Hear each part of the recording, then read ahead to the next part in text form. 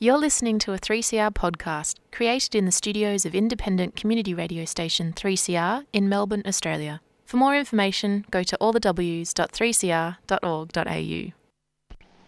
There is a place where time stands still, where nature is harsh and demanding, where only the quick and the strong and the deadly can survive. This place is no place for civilized man. I want my land. Kick it in the guts, Barry. Far away from my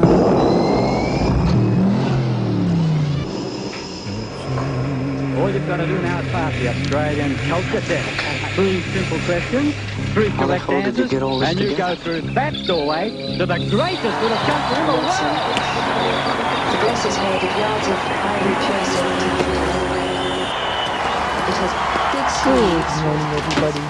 This is Annie for Showreel on your 3CR community radio station. We look at the Australian film industry and other sort of moving image creations made locally. And today I am going to feature a film called The Rooster. It is... it's been made by... The director is Mark Leonard Winter, and I got to speak to Mark. He's normally an actor, but he's now a writer-director, and this is a really fantastic film, I'll have to say. It's a two-hander. The main actors are Hugo Weaving, who plays a volatile hermit living in the bush, and Pheonix Raei, who's a small-town cop who reads poetry. They're ably supported by a fantastic array of actors. It particularly should be mentioned Rhys Mitchell, who plays this fantastic character that opens up the doors of the film to its emotional beginning and readiness for the characters. But anyway, let's go first to hear from Mark Leonard Winter, the writer. You should put in your diary that it's being opening in some theatres across Australia on the 22nd of February, Thursday. But there's going to be a Q&A with the writer-director at the Lido cinemas at 6:30pm on the 22nd of February. It's really worth it. It's also going to be shown in Geelong, but I'll give you the details of all that later on. Thank you very much for talking to me today. It's a fascinating film. Let's start off with the fact that you have gone from being a fairly accomplished actor to now being a writer-director. This is a really big deal. Yeah, it was a big step, but somehow kind of felt a little organic as well. My background is sort of in making lots of theatre. So I sort of formed a few theatre groups, with friends as I left university, and we made a lot of work. And then, which was fantastic. And then I sort of moved into more straight sort of acting, I guess, and then sort of felt, well, it might be time to put myself out there in a different way. There's there's a poem from Seamus Heaney, and it's sort of something along the lines of, "You've listened long enough, now strike your note." And I thought that's a little akin to acting. They sort of say acting's about listening, and that it might be time to put myself out there and sort of be brave with a new chapter of my work. And I thought, look, it might be something that you only do once, but at least you won't be that guy Who really 20 years down the line going like, "Oh, I had one in me, man. I had one in me." And, yeah, I was a contender. That's right. Could have been done there. Yeah. So look, that's sort of where that step came from, and I guess secondly, there was something that I really wanted to address. There was a sort of if you'll forgive me for just rambling for a minute. No, But I would like you to, because oh, it touches on a variety of the things I want to know about. okay, great. Well, yeah, sort of a few years ago, I just sort of really lost myself in a sort of battle with my own brain. And it was so scary and so strange. And when you're lost in that place, you're sort of no longer you. The world around you is not really real anymore. And, it, and it's incredibly difficult to talk about, to discuss what's happening, to comprehend what's happening, the sort of conflicting feelings inside you of sort of shame and a self-hatred and a feeling that you do not deserve to uh, get better, or that you don't feel like you don't want to burden. Or even what better is. What does Exactly. Yeah. Yeah. And you don't want to burden those around you with the complexity of your inner world. And and I don't think it's uncommon for Australians. I think a lot of Australians deal with this, men and women, but I think men have a particularly difficult time talking about it and trying to find a way to give voice to what those feelings are. And it is such, if, and many aren't, if you're fortunate enough to sort of emerge through the other side of that and look back on it, it is as if it never happened. And it is such a meaningless time in your life. It's so strange. It sort of robs you of something. But from there, I sort of had these sort of thoughts of like, well, I would like to create something that could give a voice to what that experience was, and to, at best, maybe try to create something of some meaning in what was, in my perception, a meaningless time. And, separate to that, it's all very well and good to sort of say like, oh, well, I'd like to make a film. Yeah, that's true. And you're always trying to ask yourself along the line, because they're so hard to make and they take so long to make. And you're always trying to work out, will this be of any meaning, or would anyone else enjoy this aside from my mum? Or will it be important for anyone else, aside from the people that sort of love you? But it's also a collaborative effort. And because this film is such a deep and visceral journey into the consciousness of the players, you must have had them on board. Your actors had to be on board. Yeah, well, the movie would not exist without Hugo. So I, just harking back a second, after sort of going like, okay, I'm going to commit to writing something. And I did. And I wrote the first draft, and I wrote a role for Hugo. And I sort of very nervously sent that to him. And to my shock, he was really warm and really encouraging. He's a really generous spirit, isn't he? Oh, he's extraordinary. And I look up to him on just so many levels. To me, I think he's an Australian icon of, not only of his, extraordinary talent, but his genuine belief in Australian work and the importance of the Australian voice. And I think a lot of people say that whilst they're sort of half looking over their shoulder at America, kind of, but I think he actually genuinely believes that, and is genuinely passionate, and sees it as a mission, So I sent him a draft. He was like, all right, man, keep going. So I kept writing a new draft. So he was on board from the beginning, and the movie would not exist without him. So we shot this. Well, sorry, when I say he was on board, he was who I was dreaming of from the beginning. When it came time to sort of go like, this might be the draft. What do you think? He was like, okay, I'll come and do it. We shot this film at my house with my wife producing. We had breakfast and lunch every day in my garage. That's how we put this thing together. So it's an independent film, and they're very hard to get together, and so separate from what Hugo lent the movie, from his just incredibly beautiful, raw, amazing performance.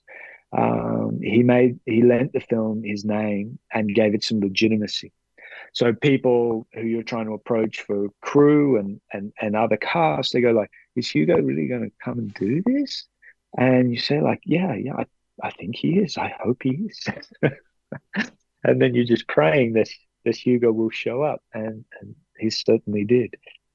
So yeah, and Pheonix came into the picture a little later than that, but the work that those two guys did together in developing that friendship and that trust and that vulnerability and that humor was just exquisite to watch. And I also think too, the space that Pheonix opened up for Hugo, to as an actor. As an actor? Yeah, I think so too. Yeah. It's so gracious and quietly sort of self-confident in a really beautiful way. It's also probably paralleling the story in terms of instead of the personalities, and the need.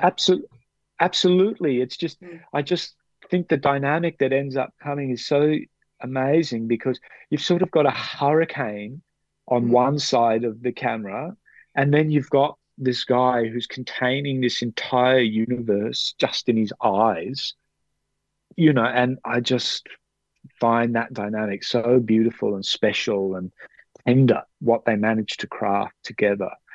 And look, it was written into the scripts that a sort of friendship develops, a sort of, writing that in a sentence and then for it to actually happen, like Rumpelstiltskin spinning straw into gold.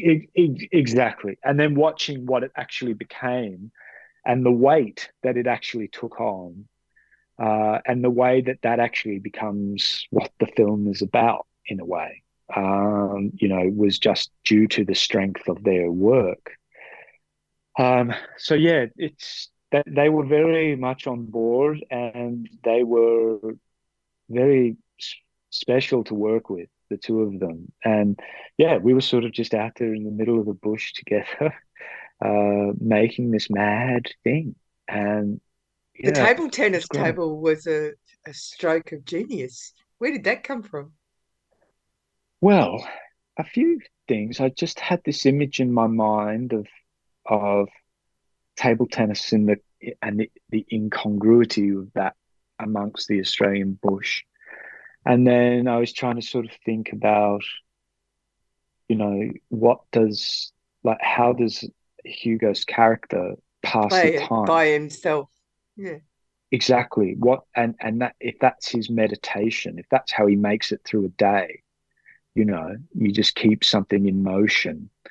And I was very struck too by, at sort of like a men's sheds or something like that, where they're encouraging men to communicate. The first thing they do is set a task, make a bench, sand that chair down. It's impossible for somebody, even when they're in need, someone says like, what's happening inside you? Or, you just can't tell me about your feelings. You can't talk in that way. They sort of similarly say it with teenagers. They say, if you're sensing something's happening, get in the car and drive, because you're not parallel walking. Parallel. Exactly. Yeah. it's that all that sort of stuff.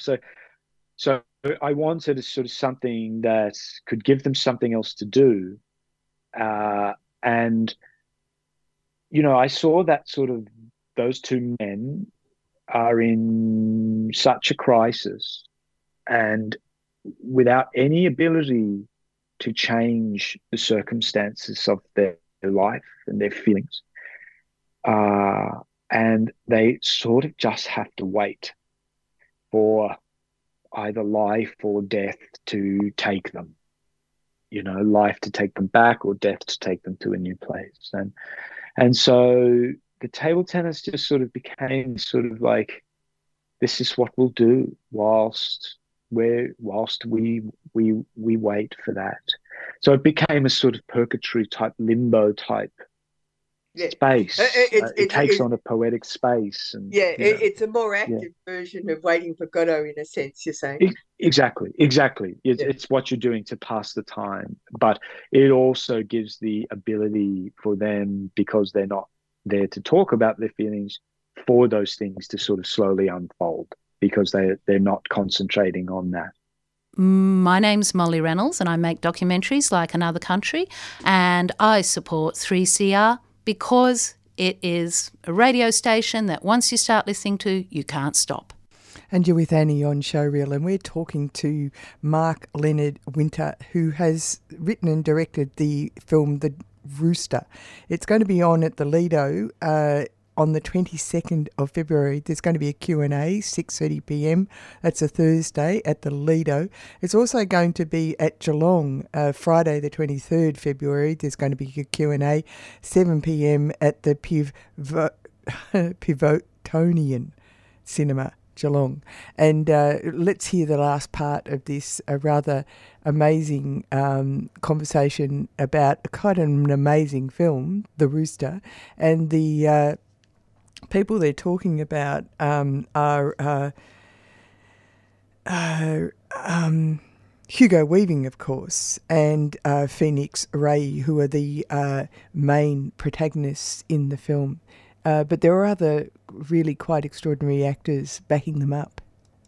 I lived in the bush once for about 6 years, and so all these things about the bush and the hut. I love the hut because it's so real, right? Like that's how I know that hut.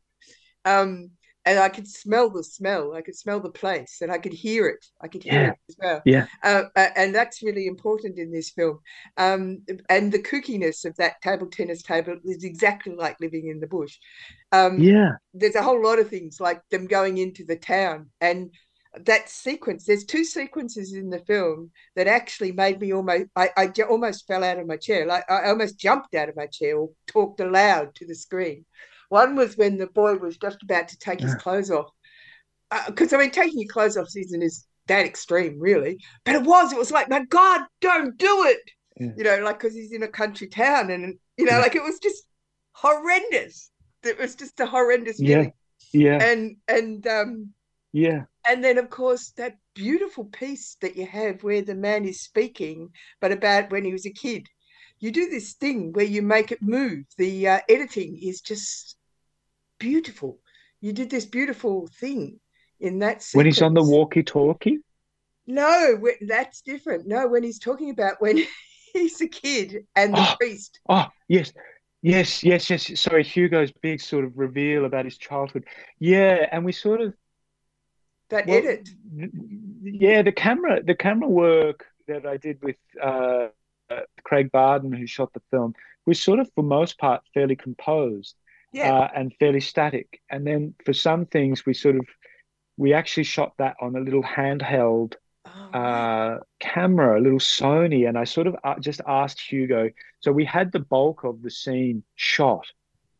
We had his sort of version. And then I just sort of said, like, Hugh, we're just going to drift around you with this and just explore it without any need to feel like you need to communicate the story, because we've got the story. And then we found that we could sort of use it. And so we sort of are entering in his perspective of his memory and these little jumps, and he's back in that, and then the laughing, but he's not laughing. And it sort of became, I found that really moving as well. It And was a I, fantastic piece it, of editing and oh, composition. yeah, and just a beautiful performance as well through that. Just Oh yeah, the amazing little sequence. Yeah, a fantastic piece of yeah, filmmaking. It's yeah. really, really good. Really, really, really, really good. Thanks, Hmm. thanks. Yeah, yeah. I'd go and see this film just for that sequence. It was just Oh so, wow, yeah, yeah, yeah. yeah. Mm. That's Uh, great. I'm so pleased to hear that. Classic, Yeah, really quite incredible. I mean, there's a whole lot of things I started to wanted to. There's a whole lot of themes running in, and I don't know if you did it in your writing or if it came in the filmmaking, but it seems to me that it's very writerly in a sense because it's things are not what they seem. Nobody is what they seem, and then there's this thing about conventions and unconventions, things being conventional and things being unconventional and put side by side, which happens when you're in the country and in the bush. And yeah, we see them as people, and then we sometimes see them as other people see them. That's really great. yeah, yeah. Look, I don't quite know how to sort Explain of that, answer but that. yeah, Yeah, but you did there, intend it, didn't you? yeah, and there is a sense of, like it's naturalistic, but it's not naturalism.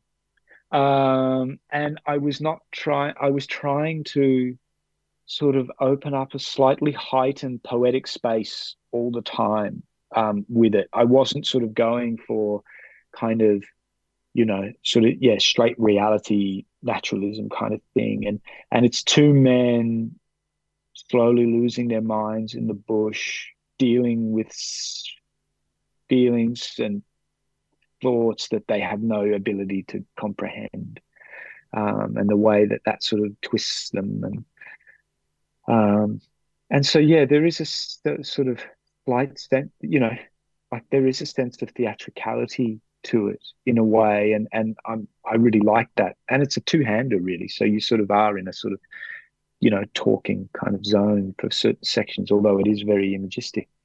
Um, but then, yeah, I guess too, sort of for me, just reflecting on what you're saying, like, and again, back to the sort of ping pong table in a sense, I was sort of trying to find sort of bring the natural world into it in quite a big way as well, like a little like King Lear or something like that, where, you've Mm. got these two tiny figures playing ping pong with their problems in the immensity of the Australian bush.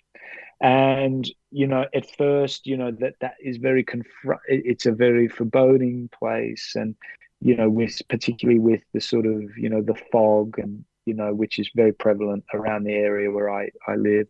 That seemed to And really the wetness. poetically sort of, and the dampness, yeah. And just that seemed to really, reflect that sort of inner feeling when you are, battling depression or, suicidal ideation or those sorts of things. And then I sort of, yeah, just really over the course of the piece, like, for instance, when you sort of hit the choir and suddenly they're in the dirt, they're in the bush, they're connected to the world, all of us, to their place in the cycle of things, and something can sort of let go there a little bit. Um, and so I was trying to sort of open up those sorts of ideas and thoughts as well in the process. Yeah. Well, you certainly did. The other thing is that you've got a lovely group of support actors. Um, so you run in good company. So John Waters, Robert Menzies, Helen Thompson, all these people who do a Yeah. fabulous job holding the jewel in its case. Yeah, it's fabulous. Oh, yeah. I was I was just beyond blessed on that front, and just people like Rob and Helen is just extraordinary and in this extraordinary place in her career at the minute. Like, she's just firing on all cylinders. And Deirdre Rubenstein, who played, opposite Rob, and you put these, the camera on these faces, these extraordinary actors, and they're all people who I look up to, and Rhys Mitchell, who sort of came from a comedy background, who He's played fantastic. Steve. He's just unbelievable. Extraordinary. And then he sort of, he sets the tone of the whole film, and he carries this haunted, vulnerable, but you sort of still alive, something in there still alive, but you can't process what's happening, and you're wishing things were different. And, and his background's comedy, so he's come along and delivered that. And then all these people who just came to help, really, they just came to help. And that was my conversation with writer-director Mark Leonard Winter. And the film is The Rooster. It is an extraordinary film, and it's going to be shown on at the Lido Thursday, the 22nd of February. There'll be a season, 6:30 p.m. There's going to be a Q&A. But if you're in Geelong, also the Pivotonian Cinema in Geelong, the 23rd of February, Friday, 7 p.m. There's going to be a Q&A with Mark as well. Watch out for this film. It is an extraordinary piece of filmmaking. It's got Hugo Weaving in it and Pheonix, what's his surname? Raei. And it's backed up by a whole range of other great actors. Worth seeing. Fantastic film. Coming up next is Published or Not, and we'll go out with Dancing on the Edge.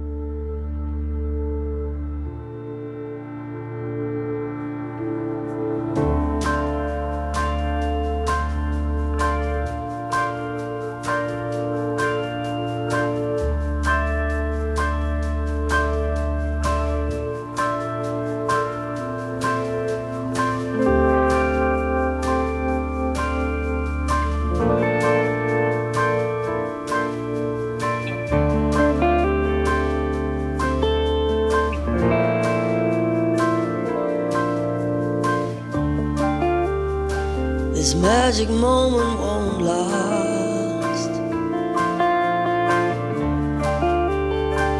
as everything comes to an end, and then it happens, you reach your lowest point, and then it changes, you rise back up again.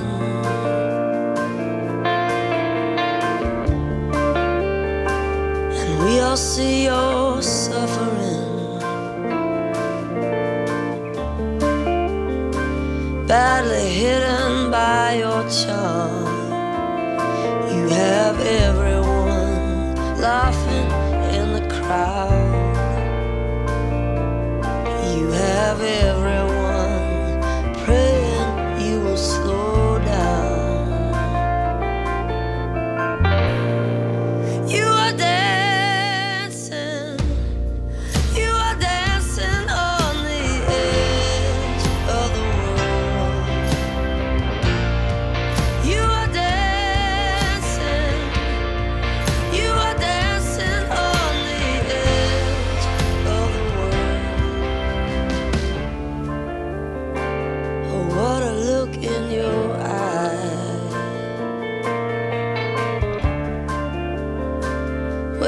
Play you steal the time. I could listen for as long as you are willing,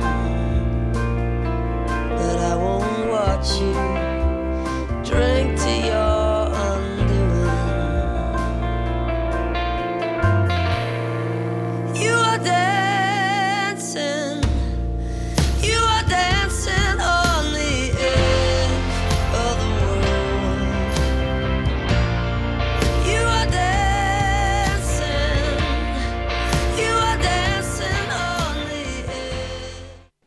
You've been listening to a 3CR podcast produced in the studios of independent community radio station 3CR in Melbourne, Australia.